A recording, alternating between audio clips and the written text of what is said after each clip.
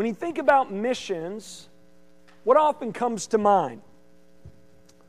For the longest time, when I thought about missions, I thought about a work that just takes place in the middle of nowhere, somewhere overseas somewhere in the middle of Africa or Asia or the Middle East. And when I thought about missions, I thought about missionaries, and I pictured Indiana Jones type stuff, you know? Out in the middle of living like in this grass hut, fighting off poisonous snakes and eating bugs. I mean, something completely foreign to me. And let's be honest, unless you grew up on the mission field or in a mission-minded church, at one time or another, you probably had similar thoughts when you think about missions. Am I right? And maybe you still do. Maybe there are some of you here who, when you think about missions, you think about something that's just far removed from you and far removed from the church. And like I said, this is the way I felt for the longest time until I was in college and I really started studying my Bible, especially the book of Acts, and I began to see and understand the specific mission that's been given to us, the church, by Christ. And it wasn't until I went on my first mission trip after graduating college that I got to really see firsthand how the local church plays a part in this mission, in assisting missionaries in and around the world in taking part in what God is doing. And what you'll find when you get in there and you study the Word of God, when you study the Scriptures, what you're going to find is this, is that missions is not a work to be far removed from or optional for the local church. Mission ministry is to be an essential part of who we are and what we do, and is to be emphasized and prioritized by us. And that's why we at Fellowship are all about missions. If you have your Bible, turn to Acts chapter 1. We're going to be looking at Acts chapter 1, verses 1 through 8 this morning. Today we are finishing our sermon series entitled We Are Fellowship.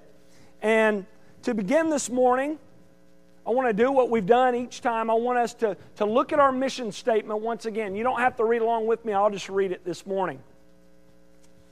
Fellowship Bible Church exists for the purpose of making disciples by escorting people to Christ, establishing people in truth, and equipping people for ministry. And what we've discussed so far in this study is that the church, this church, is where this happens. Several weeks ago, I shared with you that the church is the place where you come to know Christ and where you grow up in Him and where you get equipped to use the gifts that God has given you for the purpose of ministry. And I shared with you that that's what our church is all about. Our church is all about equipping believers to grow up in Christ. We're all about making disciples. And for the past 3 weeks, I've been explaining to you how we go about doing this. Several weeks ago, I explained to you that one way we do this, one way we move people toward maturity in Christ, is in and through corporate worship. And I explained to you that what takes place here on Sunday morning, week after week, is you're to come here to get equipped, to worship God properly, in the right way, in a God-honoring way, because worship is to be based upon truth. 2 weeks ago, we talked about the importance of connecting with other believers. And we discussed that for us to be what God wants us to be, we cannot live our Christian lives in isolation. We cannot. We need one another. We need to connect with and live in community with God's people. This is essential for us to be what God has called us to be as a church and as a people. Last week, you remember we talked about the importance of service. and we look to our perfect example, the Lord Jesus. Remember, we talked about the fact that if Christ, who is God, did not cling to that status but emptied himself, took on flesh and dwelt among us, and was obedient to the point of a painful death on a shameful cross, how much more so should we be willing to humble ourselves and to roll up our sleeves and serve one another? That's Paul's point. That's why he says, have this mind in you. Well, this week we're going to end this series by looking to Christ once again. But instead of looking to His example this morning like we did last week, what we're going to do is we're going to look to His teachings in Acts 1 to better understand the importance of mission ministry and to get equipped for the mission God has called us to do as a church. So let's now look at Acts chapter 1. Now we're going to be focusing primarily this morning on verse 8. That's a key verse in the book. But we're also going to make mention of verses 1 through 7 as well. This morning, I want to give you 5 principles. 5 principles from this text of Scripture that are going to help us better prepare for the mission that God has called us to. And here's the first principle here. Number 1. We need to understand and experience the impact of missions. Before doing missions, we need to first come to understand and experience the impact of missions before we're going to truly value it. Now, before I begin Acts chapter 1, verse 8, let me give you a little background into what's going on here, okay?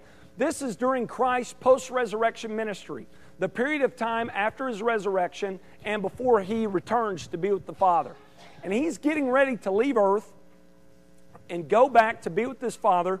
But before He does, He gives His followers some final words. Here's what He says. Verse 8, "But you will receive power when the Holy Spirit has come upon you." Now let's stop right here and let me ask you this question. Did Jesus' followers benefit from being a part of God's ministry? Think they did?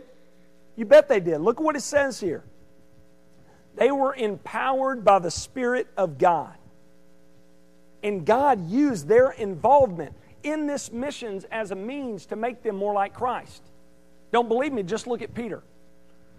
Look at the Peter of Luke 22, where he denies Christ. And compare that Peter to the Peter of Acts chapter 2, where he is standing and is unashamed and is boldly professing Christ and putting his life on the line. It's night and day difference, isn't it? The reason why? Because when God uses us for His purposes, we benefit. We do. When we take part in doing the work that God is doing here and everywhere, it changes us in a good way. I'll never forget my first mission trip to Mexico City.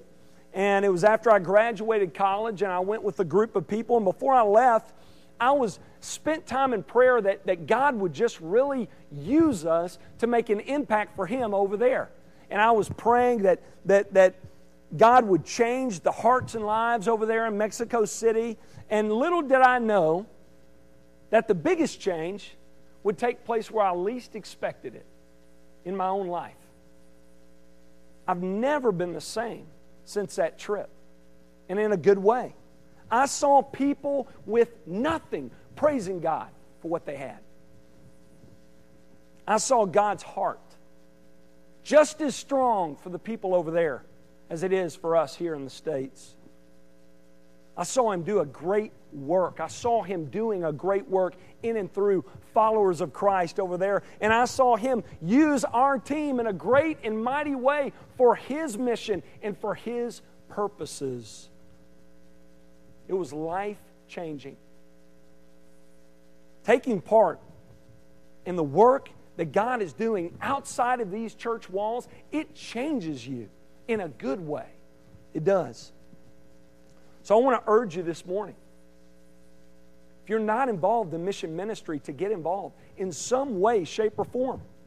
Either by going, by praying for missions, by learning about missions, reading what's going on out there, and giving money toward it. It changes you in a good way.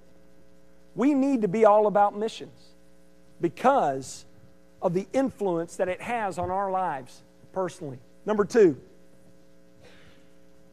Second principle is we need to know and embrace the purpose of missions. Know and embrace the purpose of missions. I cannot stress to you enough how important purpose is. I mean, we've been talking about it for the past 5 weeks now, haven't we? I've reminded you time and time again what our purpose statement is. Now, why am I doing that? Why do I continue to remind you week in, week out what our purpose is as a church? Here's the reason why. Because if we don't have a clear, justifiable, biblical reason for why we do what we do, then we don't need to be doing it, do we? We don't. Well, in Acts chapter 1, verse 8, Jesus gives us our purpose as His followers. He says in verse 8, "You will be my witnesses." Now, witnesses of what? Well, Jesus, obviously, right? Because He says, "my witnesses," but what about Jesus? What are we to be testifying about? What are we to be witnesses of? Well, take a look at Acts chapter 1, verse 1. Luke says this, "In the first book, O Theophilus, I have dealt with all that Jesus began to do and teach until the day when He was taken up." Now, just to give you a little background on the book of Acts, it's written by Luke. What else? What other book did Luke write? Luke, right. It's a sequel to Luke. That's what Acts is. Think of Luke and Acts as kind of volume 1 and volume 2. Luke is Luke's gospel, and then he follows up with the book of Acts. And that's the book he's referring to here in verse 1 when he says, in the first book. He's talking about the gospel that he wrote. And he says, "I have dealt with all that Jesus began to do and teach until the day when He was taken up." So what are we to be witnesses of? The whole story of Jesus, aren't we? Beginning in Matthew 1:1, Mark 1:1, Luke 1:1, John 1:1, all the way up until He's taken up in Acts chapter 1, verse 9. That's what we're to be witnesses of. For example, we're to be testifying about Christmas Day, aren't we? The Incarnation. We're to be testifying about the fact that Jesus emptied Himself. He left the riches of heaven and He stepped into the world in which He created, and He took on flesh and He dwelt among us. We're to be witnesses of that. We're to be witnesses of Emmanuel, God with us. We're also to testify of the fact that Jesus lived the perfect life that we could never live and died as our substitute and perfect sacrifice so that we might be made right with God. We're to testify of that. We're to also be witnesses of His resurrection, aren't we? It's what we celebrate on Easter. But we're to be witnesses of that all the time, not just once a year. Am I right? Luke takes time here to highlight the importance of the resurrection. He says in Acts chapter 1, verses 2 through 3, after Jesus had given commands through the Holy Spirit to the apostles whom He had chosen, He presented Himself alive to them after His sufferings by many proofs, appearing to them during 40 days. Luke right here is being a witness of Jesus' resurrection, isn't he? He's writing to Theophilus. Now, Theophilus was a guy that Luke knew very well. He wrote Luke, he addressed the Gospel of Luke to Theophilus and the book of Acts. And he's being a witness here to Theophilus of the resurrection. Did Jesus appear to His disciples? A few times, right? We're told He appeared over a period of 40 days to remove all doubt from His followers that He has been raised. And the resurrection, it becomes the major emphasis of the book of Acts, doesn't it? It does. Time and time again, they're telling the Jewish leaders, this guy who you killed, this Jesus you put to death, God has overruled that decision and He has raised Him to life. And you know what they appeal to? Not an empty tomb. They don't say, look here, the tomb's empty, we know Jesus is alive. No, they appeal to a risen Lord whom they have seen and heard and been with. During a court case, there are few things more convincing than eyewitnesses who can testify of and are confident in the things which they have seen and heard. And guess what? That's what we have in the Scriptures, don't we? We have testimony of these eyewitnesses who claim to have seen the risen Christ, and they record these things in God's Word so that we can be convinced of and go out and take this message to others. So this is what Jesus means when He says, be my witnesses. Saying you need to testify of my person, my work, and also my teachings. We're not just to be witnesses of Jesus, who He is and what He did, but also what He taught. In Acts 1, Luke focuses on Christ's teaching on the kingdom of God. He says here, and Jesus was speaking to them about the kingdom of God. Now that teaching, the kingdom of God, is a major part of Jesus' earthly ministry. And not only that, but it becomes the central concern for the book of Acts. In fact, Acts begins with, in Acts chapter 1 verse 3, and ends with, in Acts chapter 28 verse 31, this teaching of the kingdom of God. Now what is that? What is the kingdom of God? Many people in those days that were mixed up about it. Can be simply defined as this. God's kingdom, the kingdom of God, is God's rule and reign in the lives of His people. That's what it means. When you trust in Christ for your salvation, the Spirit of God comes in and takes up residence in your life, and your allegiances change. You're no longer going at life on your own without God. When you trust in Christ, you change allegiances. You make Him Lord, and you live your life guided and directed by Him. That's what the kingdom of God is all about. And there is an already and not yet aspect to this kingdom in Scripture. There is that which has already happened, and that which is still not happened yet, but yet to come. What has already happened for us? Because we've trusted in Christ. What's already happened is this. Jesus has come. He's taken on flesh. He's lived the perfect life we can never live. He's given His life as our substitute and sacrifice and has paid our sin debt. And He's been raised to life so that if we trust in Him for salvation, we can be brought back into a right relationship with God. We can have God take up residence within us so that we can live under God's guidance and direction, follow His rule and His reign. This is what's already happened to us as followers of Christ. But there's also a not yet aspect to our lives. And what that is we have not yet become what we will be. We have not yet been made perfect in Christ. There is a time coming when we will be perfected.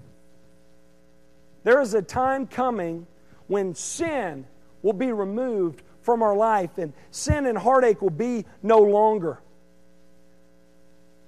There's a time coming when we're going to be like Christ. Now, what's challenging for us is this.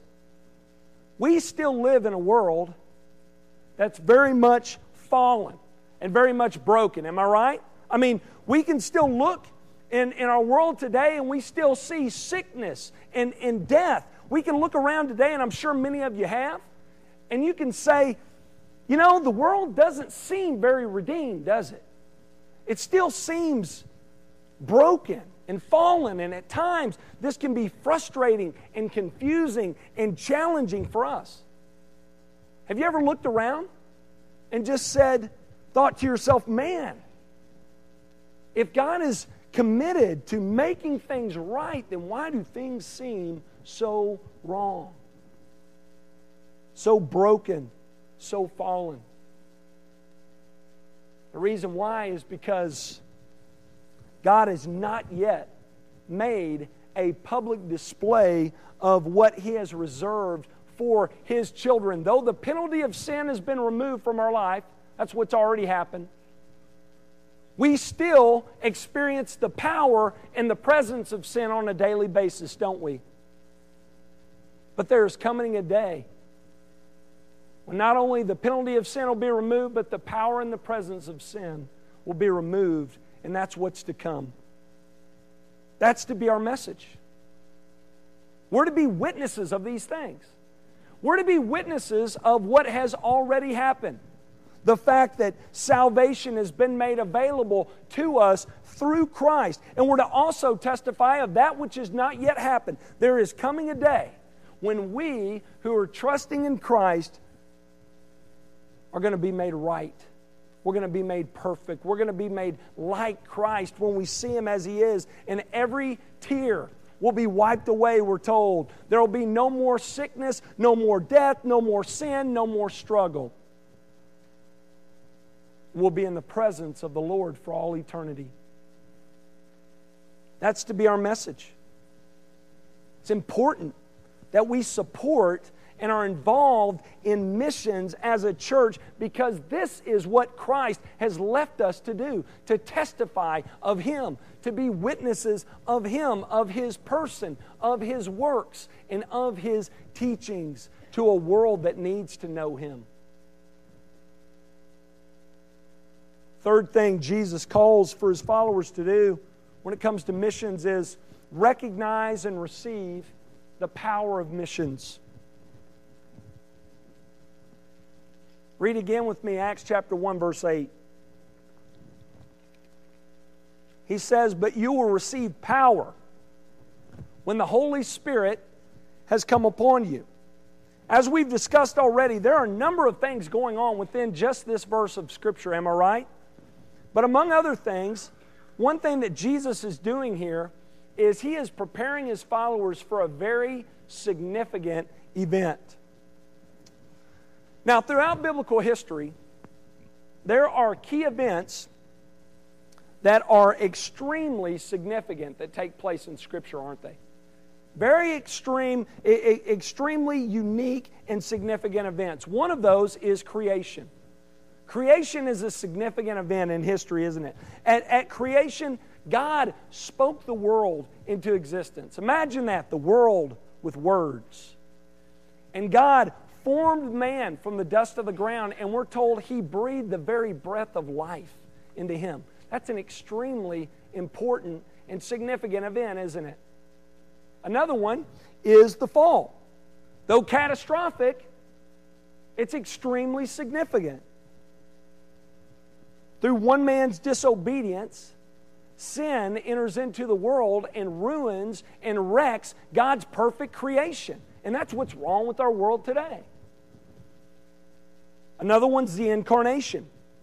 I talked about this already. There was a time in history when God stepped into His created world. He took on flesh and dwelt among us. An extremely significant and unique event. Another one is the death, burial, and resurrection of the Lord Jesus. Another extreme, unique event. Jesus died once and for all for our sins as our substitute so that we could be brought back into a right relationship with God. And here in this passage, Jesus is preparing His followers once again for another unique and extremely significant event. In verse 5, He says, "John baptized with water, but you will be baptized with the Holy Spirit not many days from now." What Jesus is referring to here is the extremely significant and unique event called Pentecost. He explains here, at this event, Pentecost, the Holy Spirit is going to be poured out upon you in a very unique way. At this event, after this time, those who trust in Christ for salvation will be indwelled with the very Spirit of God, and that is a permanent indwelling. That's a very unique, very important experience that Jesus, very important event that Jesus is preparing them for. This is not the only time He mentioned it. In John chapter 14, verse 16 through 18, Jesus says, "And I will ask the Father, and He will give you another helper to be with you forever, even the Spirit of truth, whom the world cannot receive because it neither sees Him nor knows Him. You know Him, for He dwells with you and will be in you." Jesus promises His disciples after He leaves that the Spirit of God, the Holy Spirit, is going to come, and He is going to be with them, and He is going to indwell in them, and He is going to empower them to accomplish God's work. So the power behind the mission is the Holy Spirit. Now, many have argued when Jesus left whether or not He took a risk, leaving His work in the hands of ordinary men. Have any of y'all ever wondered that? Whether or not Jesus took a risk? What do you think? Did He? Sure does seem like He did, doesn't it? Because He gives them this challenging assignment in verse 8. And in verse 9, what does He do? He leaves. Imagine what the disciples would have been thinking at this time. Jesus, don't you think it makes sense? Since this mission is so challenging and so important, doesn't it make sense that you would stay here with us and help us to accomplish this? Did Jesus take a risk? As you carefully study this text and others like it, what you find is that Jesus' confidence is not solely in the work of these men and women, but it's in the work of the Holy Spirit in and through His followers. Jesus lets His followers know in Acts chapter 1, verse 8, that they're going to be successful and they're going to be His witnesses throughout the world because they're going to be empowered by the Spirit of God. In Acts chapter 1, verse 4, Jesus tells His disciples to wait on the promise of the Father, the Holy Spirit. Now, isn't it interesting that Jesus tells His disciples to wait here? I mean, throughout His ministry on earth, He's telling His disciples, come and follow me, or go and make disciples. He's telling them to come and He's telling them to go, but here He tells them to wait. Why? Why wait here? Because they are in need. They're in need of the Holy Spirit. They're in need of the Holy Spirit and His power to do the work that God has called them to do, to make Him known, to be witnesses of Him where He is not known.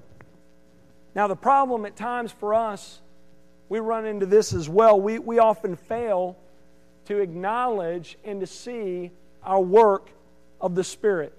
We do. Let me ask you this. How many of you all have ever been to Niagara Falls? Just raise your hand if you've been. All right. A few of you. I've never been. My wife has been. Well, let me ask you this for those of y'all who have been. How many people do you think go every year and they stand and look at this awesome sight and they say, man, gravity is awesome. Look at gravity. Look what gravity has done. Isn't gravity incredible? I mean, look at this picture here. You think they stand here and say that? Look at how awesome gravity is. Well, why not? Isn't gravity what makes Niagara Falls impressive? Now, I know you're going to say, well, God makes it impressive, but work with me here. Isn't gravity the power behind water flow? But it's often unseen, isn't it? And therefore often goes unnoticed. And I think the same is true of the Holy Spirit. Though He's very much at work in and through our lives and in our church, and He's behind every successful ministry. Because He's an unseen power, His work often goes unnoticed. We don't give Him the credit that is due Him. when it comes to fruits in ministry. When we look at fruits from ministry, we say, man, that person's impressive. They can speak. Look at how they can speak. But we need that person to come in here and preach that message so people will get saved. And we fail to acknowledge God's empowering agent behind the message and the messenger, the Holy Spirit. Listen, if we are left to ourselves, God's mission would be in jeopardy. It would. We're in need of divine power, and we have that in the Holy Spirit. Maybe you're here this morning, and you're thinking to yourself, man, God could never use me. I'm not a good speaker. I'm not much in the way of a leader. I mean, how could God use me? Listen, I know this to be true from personal experience and from the Word of God. If that's your thinking, if that's the way you feel, God could never use me. I don't have anything that's worth bringing to the table. You are the exact person that God delights in using. Truth of the matter is, without the empowering of the Spirit of God, none of us would be worth anything in ministry. None of us would have anything to offer. It's His work in and through us that makes the difference. So we need to recognize and receive the power behind the mission, the Holy Spirit. That leads us to our next point here. Jesus goes on to tell us that we're to become an instrument for missions. Look again at Acts chapter 1, verse 8. Jesus says, "You will be my witnesses." Now at the end of verse 2, we're told that the apostles, they were chosen by Christ, weren't they? They weren't self-appointed.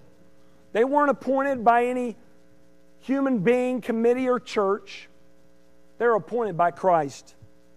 Jesus had called them out of the world to be witnesses to the world, and He had called them to leave their old life of comfort and familiarity behind and follow Him and be witnesses for Him.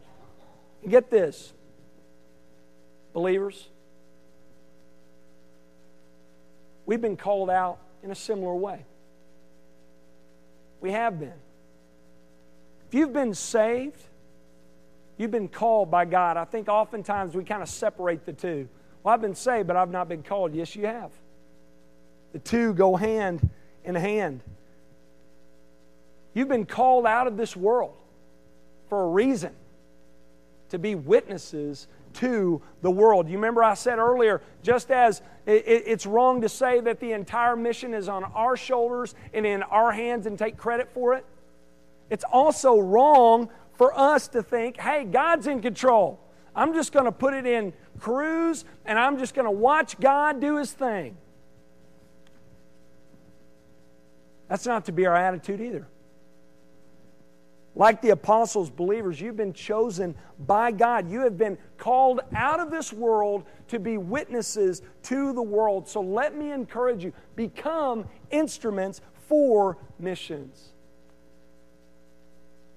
Fifth and finally, Scripture says we are to target the world for missions.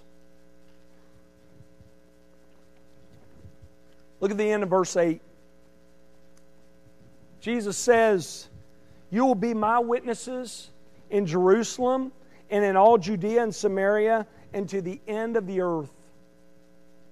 What Jesus is essentially saying here is this: I want you to go and I want you to make me known where I am not known.